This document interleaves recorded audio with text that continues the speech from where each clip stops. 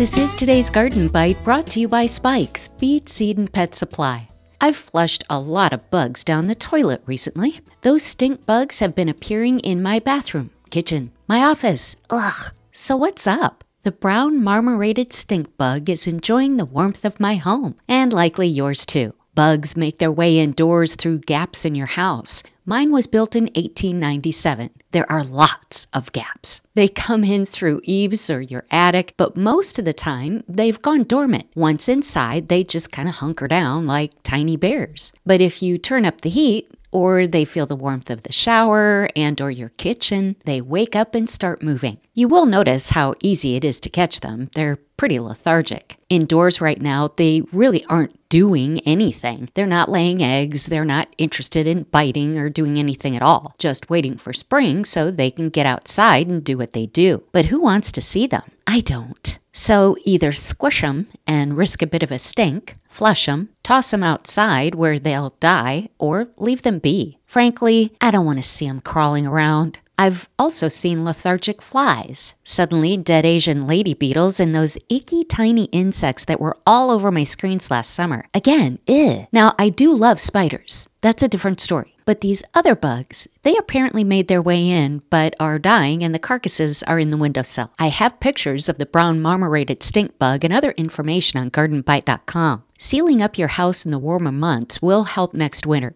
From birds to bunnies, poultry to horses, dogs, and the family cat, Spikes and Hoole's Feed, Seed, and Pet Supply has all you need to take care of them. Quality feed and quality products to keep your animals happy and healthy. Go to spikesfeed.com. 6 locations and shipping available. That's today's Garden Bite. I'm Terry Knight.